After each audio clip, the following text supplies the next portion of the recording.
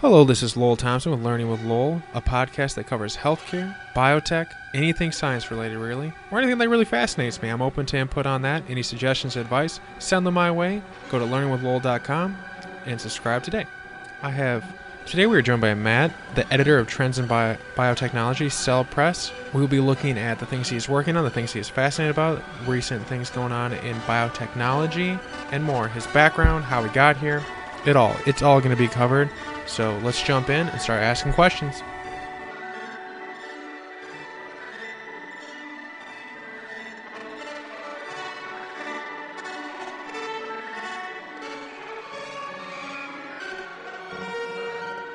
So if we could just get like a little snippet about you, like what are some of the fascinating things that you're working on and working with, and then we'll go from there. Okay. So I am the editor of the journal Trends in Biotechnology. This is a reviews journal that Cell Press publishes. If you're in the biomedical research space, you might know us for Cell or Neuron or Structure, or any of those journals. And the journal that I edit is Cell Press's home for applied biology. And we do everything from biofuels, bioenergy, to genomics and CRISPR and synthetic biology, to stem cells and tissue engineering. So it's very broad. I never get bored. There's always something new to work on, which is really nice. How did you get into it? What was the driving forces that got you into being the editor? Yeah, I think I have a pretty common editor's story, which is, I went to grad school, and then toward the end of grad school, and then I did a postdoc briefly, especially throughout the postdoc. I started to realize that the parts of science and research I liked were more of the presentation, the scientific communication, the putting things together and really telling people what it really means. So I love those days where I could just go to a coffee shop and write a paper. And, some of my classmates thought I was crazy for saying that. But then I get here, and I think that's actually a pretty common editor experience. I didn't know that you could be a scientific editor as a job until probably about 8 months before I started here at Cell Press. And then I realized, oh yeah, not only is this a thing you can do, but the Boston area is one place where it's actually possible to do it. And so I think I kind of got lucky in that respect. But yeah, then I applied for the job and turns out that I really like it. I think this is a really nice way to strike a balance between being involved in science and understanding the cool things that are going on and meeting interesting people, but then not having to worry about doing the experiments or having them fail or anything like that. It's a good thing to be doing because you need people to kind of synthesize it because there's just so much coming out. Oh, yeah. To have someone be like, okay, I understand this and kind of break it down. Here's some the trends. And it kind of acts as a primer so that even more people can get involved. And which I think is just fantastic. Yeah, I think that's a really great thing about reviews, review articles, reviews journals. And we really emphasize accessibility to non-experts. So you don't have to be an expert in metabolic engineering or whatever to read our articles. And you guys have a Twitter. You have the all these will be in the link show notes, so everyone can click and kind of check everything out that we're going to be talking about. But they have a Twitter that I know of, and you have at least 2 websites. Is there any other way to be current other than getting the journals specifically themselves? Is there any other way to be up in what you guys do? Yeah, I think following at Trends in Biotech is probably the best way. Subscribe to our RSS feed, which is on the journal homepage. All right, great. And those will be in the show notes for everyone listening.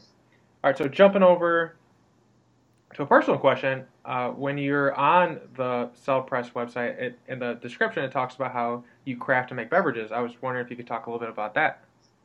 Yeah, I actually went to grad school in the San Francisco area, and so that's really close to wine country.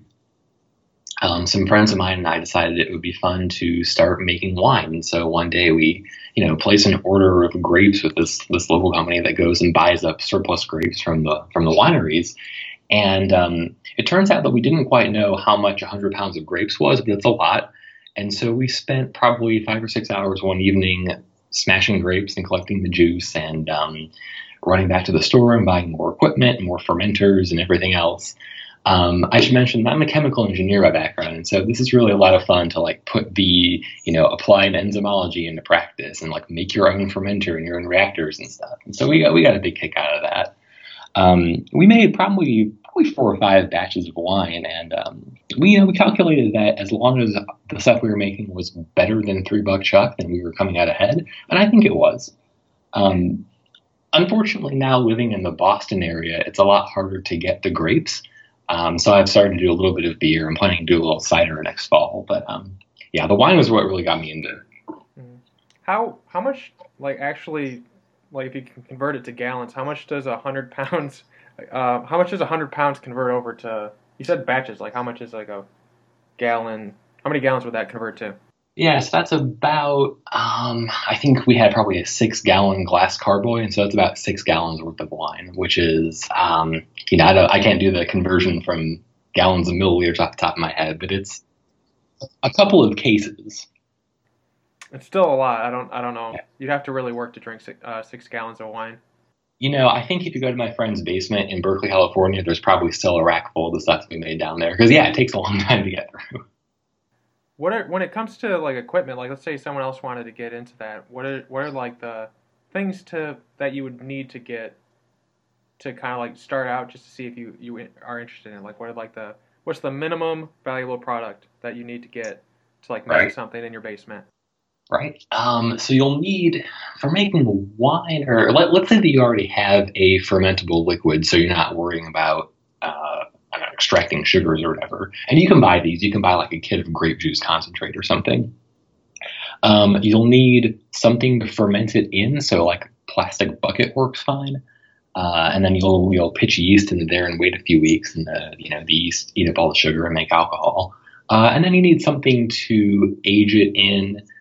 This also helps to clarify. You'll see junk settle to the bottom, so like a glass jug is good for that.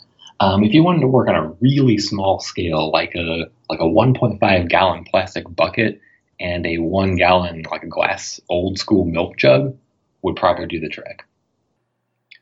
Is there any potential for it to explode? Like if you're in like a glass jar, does the pressures ever get substantive enough where like the glass would like explode? Yeah, if you're doing beer or something else with carbonation in it, sure. With wine, that doesn't happen because you don't have any bottle fermentation going on. So you're not getting a lot of CO2 build up inside the wine bottle, and you shouldn't get any pressurization. I've always kind of wanted to make wine in my free time, but then like that's like the one thing I haven't spent the research to figure out if I can do it legally where I'm at, which I doubt there'd be a problem. But like I've always thought like that. I feel like there's so much pressure there that it should like crack or something. So that's good to know. Yeah, I think you see that with amateur beer makers a lot more. They fail to account for the extra CO2 buildup in their bottled product, and then a week later they look in their basement and it's just shattered. Well, no one gets hurt. They just have to clean it up. So Right. of all the lessons to have, that's a nice one. Over Right. bodily harm. Um, Kind of segueing over to bioenergy, which is like going green literally. Uh, with that kind of knowledge of fermentation and like working on that, does it give you an interesting perspective on that field of biotechnology? Yeah, actually, I think it does. It's funny, when you hear fermentation in popular culture, you think of exactly this, like alcohol and wine and beer. Fermentation in industry is really any process where you're using microbes to convert one chemical to another one. And so if you've got the idea of like making biofuels or something from corn, like that's a fermentation, even though it doesn't necessarily make ethanol. Some of them do. And so I think that does give me an interesting perspective in terms of understanding better, how you're going to have to grow microbes and what sort of cultures are necessary and what sort of equipment is necessary. Obviously, what we were doing is on a much, much smaller scale, but the process remains the same. Do you think we'll ever be to the point where like it'll be a significant portion of our like energy pie circle? Like right now, there's Yeah, it depends on what you mean by significant. It's never going to be to the point of accounting for all of our fuels as much as some optimists think it is. I think it'll continue to grow. And if you look at those charts of where we get our energy from, biomass has grown from really negligible 20 years ago to sort of negligible now. Something that we have to think a lot more about is what we're going to make it out of. So I think really the first generation of this sort of thing was, okay, we're going to grow a bunch of corn, which has a lot of sugar in it, and we're going to ferment it into alcohol, and we're going to drop it into gas tanks. And that works okay. Corn ethanol by itself is not a great fuel because you can't just drop it into a gas tank and make it work. And also, you need just enormous areas of cornfields to even come close to what we need for the United States transportation. Like, it's many states worth of area. So it just doesn't really, it's not really feasible, I don't think. The other approaches are looking at what's called lignocellulose. So this is taking like the woody byproducts of crops or trees or grasses and then chewing them up with bacteria or fungi to make fuels out of that. Where I think really the enthusiasm is now is in algae. So if you grow algae from a variety of substrates, you can process them in various ways to make different kinds of fuel. So you can make diesel fuel, or you can make jet fuel, or whatever. I think really probably the most enthusiasm right now is in studying algae.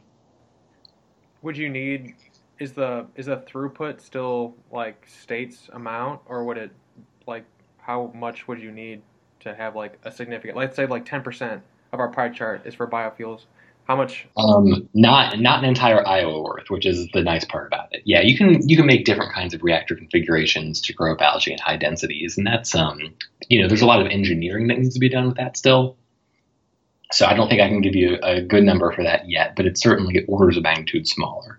Well, that's interesting, and it kind of helps out with putting some O2 out there, especially with all the deforestation we've been going through.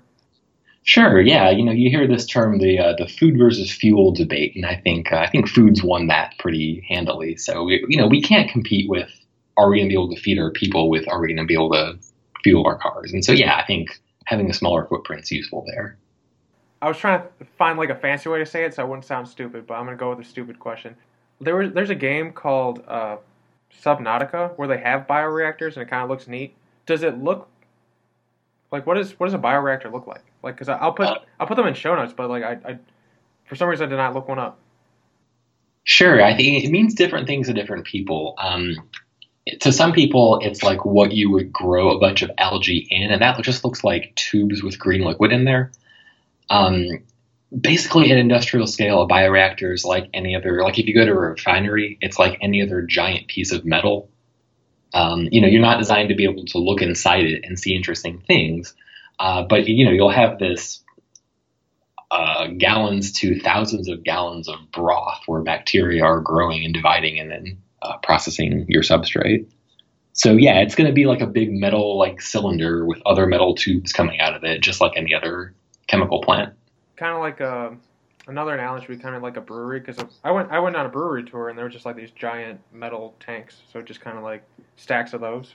Yeah, exactly. And like the fermenters that you see at the brewery are bioreactors. That's neat. I didn't consider that. I'm making a note of that. That's really neat. I didn't think of that. Yeah, because I mean it's baker's yeast that's breaking down the sugars in your malt or whatever, converting them into alcohol. That's a reaction. No, it's just bad. It's like one of those things that I have never thought of, but like when it's pointed out, it's like, how did I not think of that? Right. You made a top 5 trends for 2018 post, and I was wondering first of all, what is like one thing in the top 5 that you thought was really interesting that you love to highlight? Really something that's interesting to me is, so I put this on there as natural products and plant synthetic biology. So, back to the idea of biofuels or microbial processes, we can do genomic manipulation in microbes, and it's pretty easy to do it in bacteria and a little harder in yeast, but not that bad. And we can make them make the kinds of chemicals we want. A next step that I think people are getting really interested in lately is doing the same thing on plants. So how can we manipulate plant genomes to make interesting bioactive compounds? And one of the impetuses for this is looking at Chinese traditional medicine and other related fields. There's been a ton of interest lately in what's called natural products. And this is anything that you could go into nature and find and say, oh, this has an interesting biological effect. Maybe the prototypical example would be aspirin. So, we've known for 100 years that there's this one tree and it's got this bark, and then the bark of the tree has a pain-relieving compound. And this exists in all over the place in nature. The problem is yields are bad, and these things might only grow in certain areas of the world, and there might be political fraught of how we're going to get them. And so if we could genetically engineer other plants that grow faster to make interesting bioactive compounds, then we would have an easier access to those things than trying to do it chemically or whatever else. So I think the idea of designer plants, a plant whose genome you design to make a specific kind of chemical compound, we're not there yet, but maybe 10 years from now we can do that. It sounds fascinating. When I was reading through everything, that's one that I was not on my radar whatsoever. So that's on my to-do list to read more of. If someone wanted to learn more about that specific, or any on the top 5, if they wanted to learn more, are there specific issues that you guys have put out where they could pick up those specifically, or are they coming soon about? Yeah, that's actually a pretty great plug. I don't have a special issue or anything on the plant idea yet. I think, again, it's a little too far away for us to have done enough lab research for it. But if you look at the third point on there, which is biofabrication, I actually do have a special issue coming out in April on tissue engineering, of which biofabrication is a pretty popular technique these days. So I think if you look in the April 2018 issue of Trends in Biotechnology, you can read more about that. Jumping to biofabrication, that's one of the areas that I have been researching a little bit about. Maybe like a teaser for the issue, is there any discussion on making them in space and whether or not that has any effect on the construction of biomaterials? Yeah, that's actually really interesting. We do have a short article in the issue about growing tissues in space, particularly the idea of micro and hypergravity. Something that's really important for developing tissues is what kinds of forces they're exposed to. Different mechanical cues we know drives the differentiation of tissues. And so if you change those mechanical cues by putting it into space, or you change the gravitational environment, you get different things that happen. This is obviously relevant. We saw the SpaceX launch for if we're going to put humans in a rocket and send them to Mars, if you want to create therapeutic solutions for that sort of thing, you need to know how tissues react to different gravitational environments. Well, I always thought that, I don't know how good of an idea this is, but those little TARDISes, those little teddy bear guys? The tardigrades, yeah. Yeah, tardigrades. They're able to live in space. They don't really have anything mess them up. What if it was you can make a shield of them, or whatever that quality that makes not genetically degrade, or whatever the correct term is, and put it on the outside of a ship. I wonder. Yeah, I think one of the fascinating things about them is how radiation resistant they are, which definitely is an important factor. I'm not an expert in tardigrade biology, so I don't really know what the mechanism behind that is. But yeah, if we could figure out what makes them so good at what they do, we could probably incorporate that into engineered tissues too. I was just it got me thinking too, and maybe we can talk about this if this is something that interests you. The idea that what other life exists in our solar system, like in Titan, which kind of looks like a primordial Earth, or I think Europa, which has a lot of water underneath. I always wonder what type of creatures we're going to find there, especially the Europa one, because they have thermal vents, which is a lot like what we have on Earth, where there's weird little creatures living on them. Yeah, absolutely. The idea of prebiotic chemistry and sort of the transition between alive and not alive is really interesting. Personally, I would be very surprised if there wasn't at least some sort of bacteria elsewhere in the universe. And this has been a while since I read about this, so I probably have the details slightly off. But the whales, the big whales, I think the blue whales, when they would die, they go to the bottom of the ocean, and because their bones are so thick, this is the only density of calcium necessary for these bacteria to leach into it and create this type of heat fusion-y stuff going on. But like I said, it's not the right terms for these things. But this made me think of it they create basically little thermal vents by activating the heat process through these through the calcium, and then other organisms attach onto it, and then there's this little tiny reef or little tiny thermal vent or that's built off of a whale carcass, which is really interesting just to think. Yeah, that's really cool. One thing that's continually surprises me about microbes is their ability to consume and metabolize and live off of anything. We published an article a few months ago where you could use bacteria to remediate oil spills because they eat oil. There are bacteria that have evolved to eat plastics as well. So it's like a new thing like stepped up to like start eating all the plastics that's in the ocean. Yeah, there are also bacteria that do eat polymer plastics, and that could be I guess that could be an approach to consuming the large plastic patches. You'd have to grow a lot of bacteria for that. I'm not sure what the throughput is. Yeah, it'd probably spread a lot. It starts eating away at ships. Right. Probably would not be good. Right. We're going back to the bacteria that eat oil. If you were to have like the type of BP oil spill, like how many? We probably can't get specific on this, but like, is it possible to produce enough to make a meaningful impact at this stage, or are we a couple years off from that? Enough bacteria, you mean? Well, yeah, I mean, it's never hard to grow enough bacteria. They multiply very quickly. I think the bigger challenge there is in terms of targeting, in terms of transport, getting these things to the right place and confining them, like you said, so that they're in the area of the oil spill and just doing everything, all these processes at scale. I don't think the number of microorganisms is limiting. But sure, since they breed like crazy, don't they? Don't they? Most microorganisms, like for us, our generations are about every 20 years. But for microorganisms, it's like every couple of seconds or something, like every 20 seconds, or is it faster or slower than that?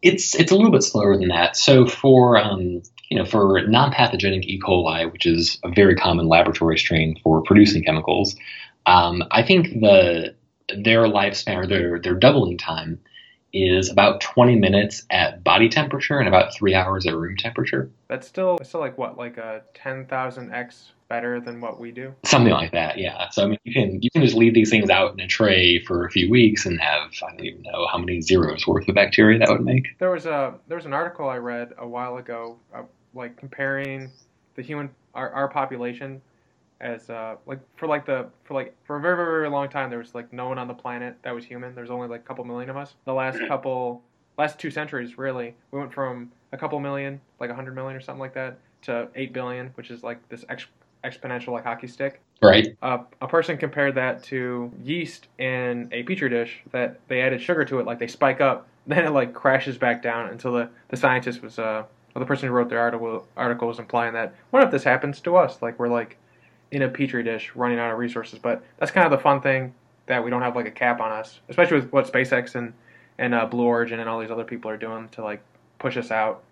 So Yeah, absolutely. I think the idea of the planet's carrying capacity for humans has been debated for centuries now. We haven't hit it yet. I think there was someone did the math, and if you put every human, and I would never want to do this, but if you put every human shoulder to shoulder, they would fit in Texas, which is kind of misleading because Texas is huge, but like that's not too bad. Yeah, that gives an interesting perspective on just how much of the planet is not habited by humans, at least. And another thing that I think that most people don't are not cognizant of is that the majority of the majority of the planet does not support life. And like the green like for food, like only a small percentage of the Earth is even capable of growing stuff like in a green sense. I'll push back on that. I think a lot more of it than we think is capable of producing life, but it's mostly microbial. Oh yeah. I didn't mean life in that sense. I was thinking life in the sense of trees. Oh, in terms of yeah, land plants, animals, certainly. Yeah, something that would support us. I was thinking Yeah. kind of selfishly. I was forgetting the microbes. You got those like, extremophiles. There aren't there some microbes that can live in, what is it, ammonia or bleach or something? Like there's like some that live. They're called extremophiles. Like live in like these ridiculous environments. That's exactly right. I'm not sure. Yeah, I haven't heard of any that live in bleach, but certainly ammonia or high salt concentrations, almost boiling water, sulfur springs. Yeah, it's crazy. We'll have to work on the bleach one. We'll genetic engineer that just because we gotta like check that box off. We don't. Oh, cow guts is a good one. What? Which one? Cow guts. For what can live in there, or? Actually, bacteria can live in there, sure, in like the stomachs of ruminants. Oh, okay, yeah. Hmm. They have like 4 chambers in there. Right. Which is probably why they're so gassy. The stuck on extremophiles, and like there's like this an article I was trying to remember, but I'll try and transition over to something else because it's eluding me. Go back to something a little bit more, little less, but fascinating in a different way. What does like a typical week look like for you? Like is it like regimented, or is there a lot of variability? It's highly variable, I think. So I deal with everything in the journal from commissioning, so this is inviting people to write articles for me, to evaluating proposals. If somebody wants to write something, they can send it to me, and I see if that's a good fit for the audience. I spend a lot of time actually processing manuscripts, so I run the peer review process. I will also leave independent editorial comments on all the articles I get. I manage revisions. I schedule what goes into what issue of the journal. So there's a lot of different tasks. It never gets boring, which is really nice. And then also a big part of my job is just figuring out what is interesting to the people in the communities that my journal serves. So I do a lot of research. I do a lot of reading papers. I go to conferences fairly often, just in an effort to understand what's interesting, what's trendy, for lack of a better word, and try to cover that topically. Working backward, and I wrote down a sequence of questions based on that one sentence, weirdly enough. What are some interesting conferences that you found that you think other people might enjoy going to? Well, most of the ones that I go to are fairly heavily scientific. So it's the kind of thing that unless you have a strong scientific background in the topic, it might be a little bit impenetrable for the general public. But some useful ones that I've been to recently, I went to a big European bioengineering conference a few years ago. I've gone to meetings about genome engineering, biomedical engineering, materials science. So it's a very broad scope. In terms of general public, it's really hard to recommend something, because I think it is mostly like graduate students presenting about their research and going and talk to posters and things like that. Challenge for the graduate students to explain it to laymen, though, in the sense that if you can explain it simply, then you understand it very well. So like a random person coming in and asking questions might be helpful as a fringe benefit. Right. Yeah, I got the piece of advice in grad school, like find an uncle or something who is not a scientist and try to explain it to him. And then if he understands it, then you've done a pretty good job. Which is pretty solid. I try that with any of the complicated stuff that I'm working on, but I pick my mom. Not that, she's like a farmer, so like not heavy into the sciences. Right. When it comes to gauging interest of your audience, do you have any specific ways that you go about doing that, for lack of a better word? Yeah, sure. Most of what we do is looking at what else has been published in the field. Like I mentioned, my journal publishes review articles, so we don't do any research articles, but we will see what topics people are publishing research articles on, and if there's sort of an uptick in interest on a particular topic within the last maybe 2, 3, 4 years, then we know it's a good idea to find someone to write a review about that. We also look at sort of less traditional things. Believe it or not, social media is actually pretty applicable for that. So if we see a paper that gets a lot of tweets about it, for instance, then, it's not necessarily a topic we want to review right now, but it's something to pay attention to. Also, at those conferences I mentioned, if somebody has a long line to talk to them after their talk, that might be an interesting person to talk to also. When there's so many people talking to one person, do you find it hard to kind of like breach in to probably not the right word, but like to get through to have that conversation, or do you just kind of like walk up and just start talking and it works out? It's a little of both. So, if it's a very well-known person, it can be a little bit intimidating, but then again, it's a lot easier to just approach someone and say, hey, I'm the editor of this journal. I really like what you talked about, and would you be interested in writing a review for us? Like, at least you have some sort of basis for that conversation. So that's nice. Speaking of intimidating people, is there anyone that I don't know if intimidating probably was the wrong precursor for the statement, but is there anyone that you admire or that inspires you in the biotech field or in general? Oh boy, I think maybe the easiest answer for that is Bob Langer at MIT. Oh, the biotech, like the guy who like makes companies every 6 months or something like that. That's him. Yeah, he's actually also on my journal's editorial board. So this is a group of people that I can talk to and ask their advice about the direction of the journal and what kind of topics they want to see us publish about. I did have the chance to meet him exactly one time, probably about 3 minutes, extremely pleasant, but actually knew who I was because I'm like, oh yeah, I'm the editor of this journal. And he's like, right, yes, I'm on the editorial board for that. So it was good interaction. But it's hard to look at the number of patents and spin-offs and startups and everything else that he's been a part of, and not just be incredibly impressed. I think there was a news story put out a couple of years ago that said that because of his existence, like 300 or 350 million people are now alive because of him or something like that. I might be misquoting it, but it was really interesting.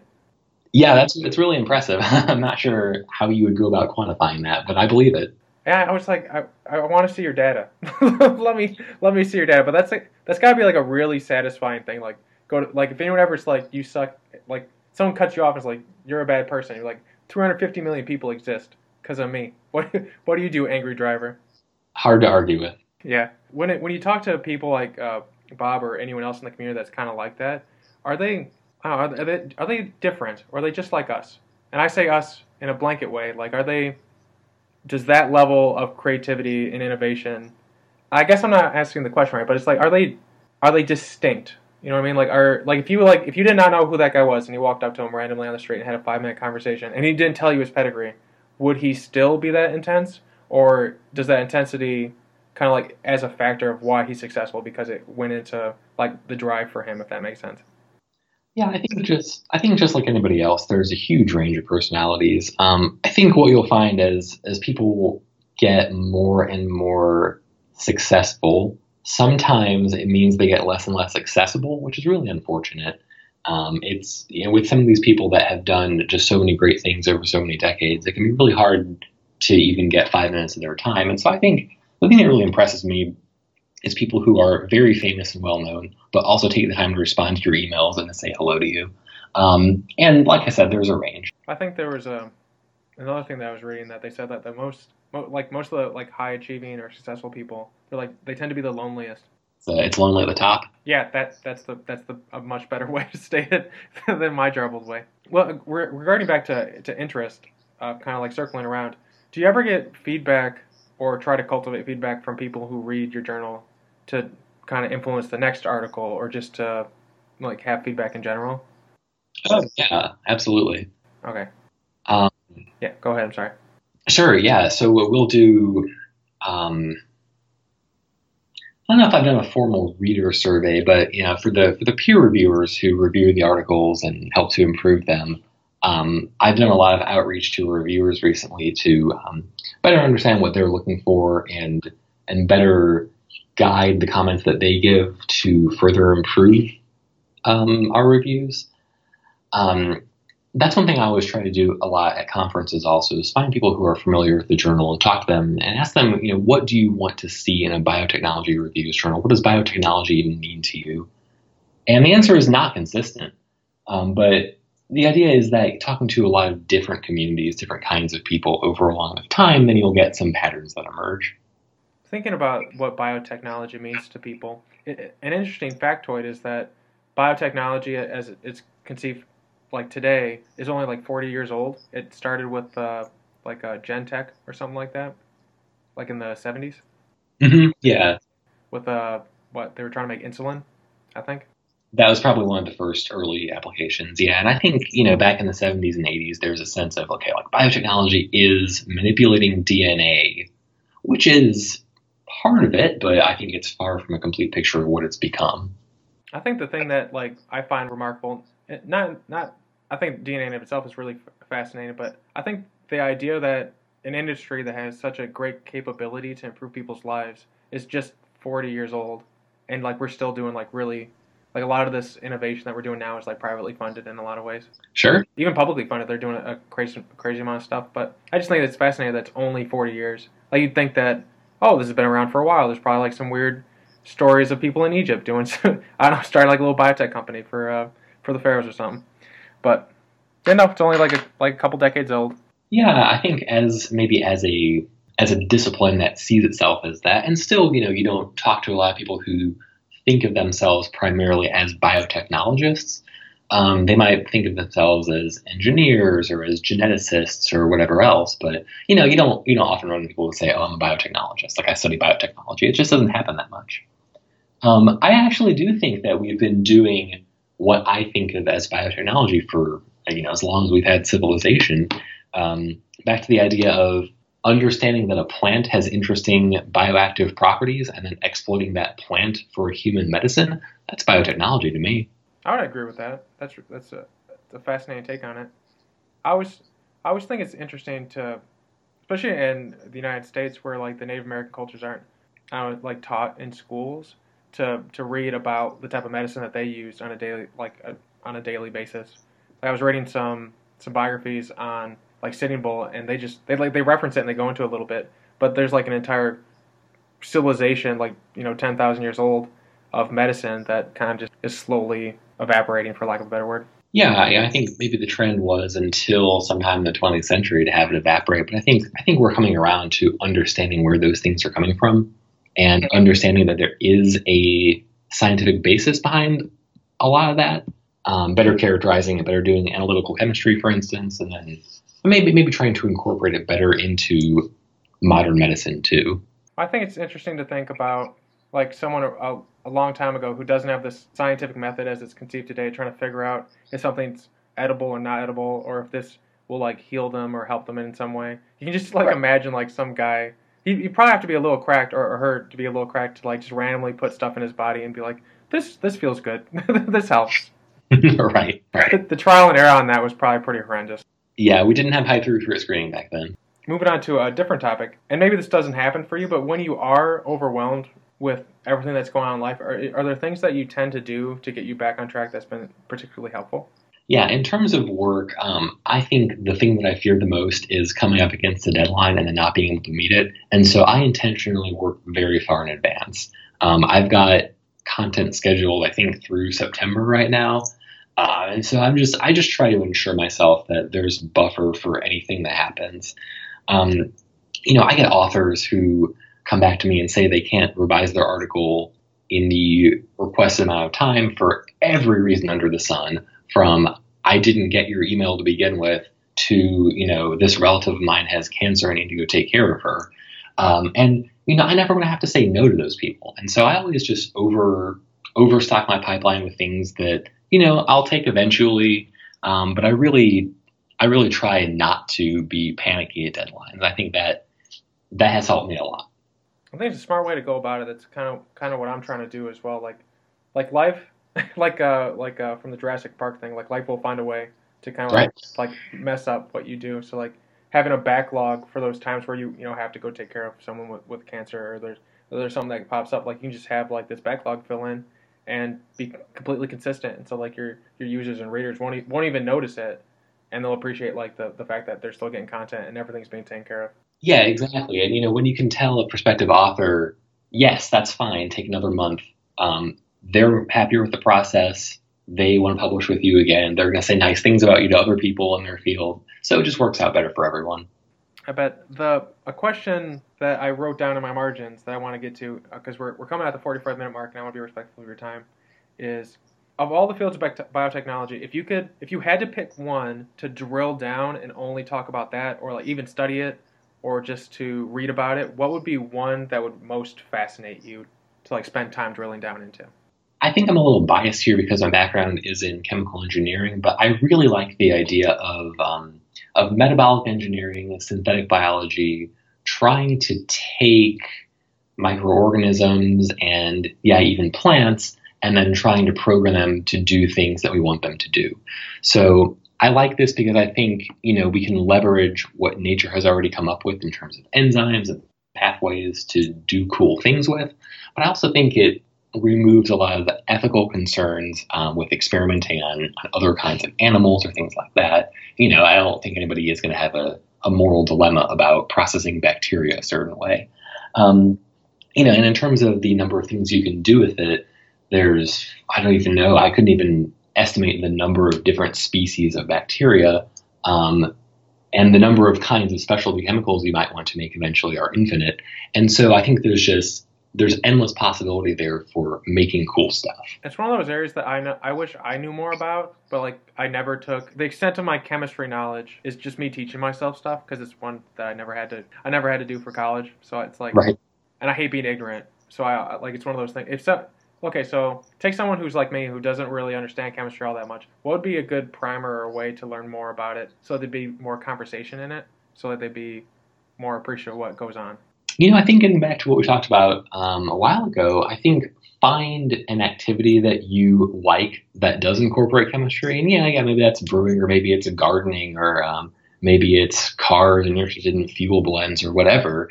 And I think chemistry is great because it's so easy to find a practical extension of the topic.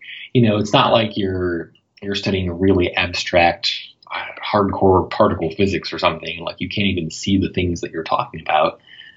I think it's really easy to find a hobby that even indirectly incorporates it, and then you can start to learn about it from that sense, and then hopefully broaden your horizons even more. My desire to make wine would be be a good segue into it.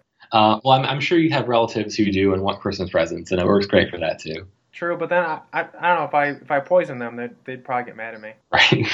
I'll make my girlfriend drink it. She'll drink wine. Moving on to the last. Is there anything that you wished you could have included in the top 5 trends that you didn't, and why? Okay, sure. I think one thing that might be obvious, and I think the reason I didn't include it is because it's obvious, is the idea of CRISPR or genome editing. And so probably anybody who's followed popular science news from the last 4 years knows of this. But, we're getting really, really good at being able to edit genomes at will to put in things that code for proteins or to change an organism's sort of natural regulatory and signaling processes. So I think expanding the toolbox of what we can do with genome editing even more would probably be number 6 on there. I was reading one article that was put out, like they were talking about doing gene drives in rats. I didn't know that they were working on mammals. I remember the mosquitoes, that they were finding pretty good promise in that, at least on the islands that they tested it. But I did not know that people were working on rats. Sure. So it would be effective, though. There's a lot of them. There certainly are. One question I had, rats is sentient? I didn't know if rats were sentient. I know dolphins are sentient, and like elephants. I didn't know rats were sentient. But the article says they are. So I don't know. Are rats sentient? I think probably that's one of those things that different people mean different things by sentient. So I'll plug my sister journal, Trends in Cognitive Science, and I know they've had a robust debate on that topic for many decades. Cognitive science. I'm writing that down. That'll be in the show notes for anyone who's interested. Like a handful of things on the planet that recognize themselves as selves, which is like one of the big ones for recognizing whether or not it's sentient. Which is interesting. Like cephalopods are the big one that I like because I think if you give cephalopods like a couple more million years, they'll probably be rolling the place because they're like really smart. Well, they make houses and stuff, and then like they camouflage themselves. Right. They're just weird creatures. And then like each arm has brain in it. Like each arm has little parts of like neurons, so it can kind of like operate independently. Like how do you have a bar fight with like someone with 8 arms that thinks independently? You lose. Yeah, you're gonna lose that fight every time. Mm-hmm. Especially when one of their defense mechanisms. I don't know why I'm saying this, but when something's trying to eat them, they'll just like go in your throat and like expand, and then they'll just crawl out when you're dead. It's like that's really creepy, right? Like I'm like people who eat. I would never eat any form of cephalopod because I think they're just like too smart for that. It seems kind of mean. But anyone that like eats that raw, you're taking your life in your own hands. Like that thing wants to live. I don't know what you're doing because there's like always like those street merchants and stuff that'll like try and eat them with like a stick or something. But apparently, if you eat it the right way, it's fine. But I just wouldn't. Probably, it's not a good use of time. All right, moving into yesterday was like one end of a book chapter. What would be this chapter that you're working on now? Like, what's the next big? What would be like the title of this chapter, and what are you working on in that sense? Yeah, I think in terms of professional goals, I think 2 things here. The first one would be continuing to define what we mean by biotechnology and really getting to a broader consensus on what that term means, who the community is, what the interesting research topics and tools and applications are. The other, I think, is a little more meta, having to do with publishing, and that is continuing and expanding to defend the review article as a way of consuming and transmitting knowledge. So, I think we've talked a little about this already, but the idea that there's just so much out there in terms of academic publication, you can't possibly read it all. People were making this observation as early as 150 years ago, and it's certainly truer today. And so I think One thing that I would really like to accomplish here at Cell Press is to make better standards for what makes a good review and help people to write them in a way that makes sense but is also accessible, and help better define how to peer review them, and continue to assert for their place in scientific literature. So that instead of having to read 100 articles to find the one that you really wanted or the one that would have made, like giving you the information that you wanted, you can now read a couple of review articles that kind of give you a much better synthesis, and then they can talk about it in a way where you can drill down on certain parts where that they cited. Instead of having to do 100 random, it's more like 10 targeted, which is much better. Right. At least that's where I'd see the benefit, and I definitely see it. So I think that's a very achievable goal. Is I think the point I'm trying to get at, just kind of clunkily. I think, especially with a lot of the people I've been talking to, like they keep echoing back how staying up to date. It's like it's like kind of like working out. Like you miss a day, and you're just like, should I really go back to the gym? And then like one day becomes like 2 days, and then 3 days, and then it's like there's so much that they have to get through, and then so having like a really easy primer or a method to like get back onto that healthy habit of keeping themselves current, it's always really valuable. That's great. So we can pitch ourselves as a way to stay healthy without having to go to the gym every day. Yeah, there you go. that can be your slug line. Right. Is there anything that you'd love people to know? Your Twitter, the websites, those will be in the notes. Is there anything you'd especially like people to know, or just anything? Like I guess you could ramble in a different language for like a minute if you wanted. No, I think I'll continue English, being the only language that I'm fluent in. So I'll point people toward two of our sort of non-journal product. One of them is the Crosstalk blog, so that's crosstalk.cell.com. That's where the article about the 5 biopic trends is published. I'm a frequent writer and an associate editor of that blog, in addition to actually my job of editing my own journal. The second thing would be the Cell Press podcast.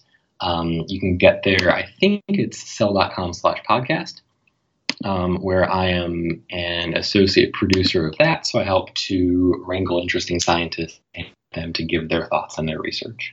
Thank you for listening today. Please subscribe, leave a review, check out our website, learningwithlowell.com, or join my mailing list. I'm here to learn and share what I learn. New episodes every Tuesday, new emails every Monday, and I blog on topics that I find fascinating.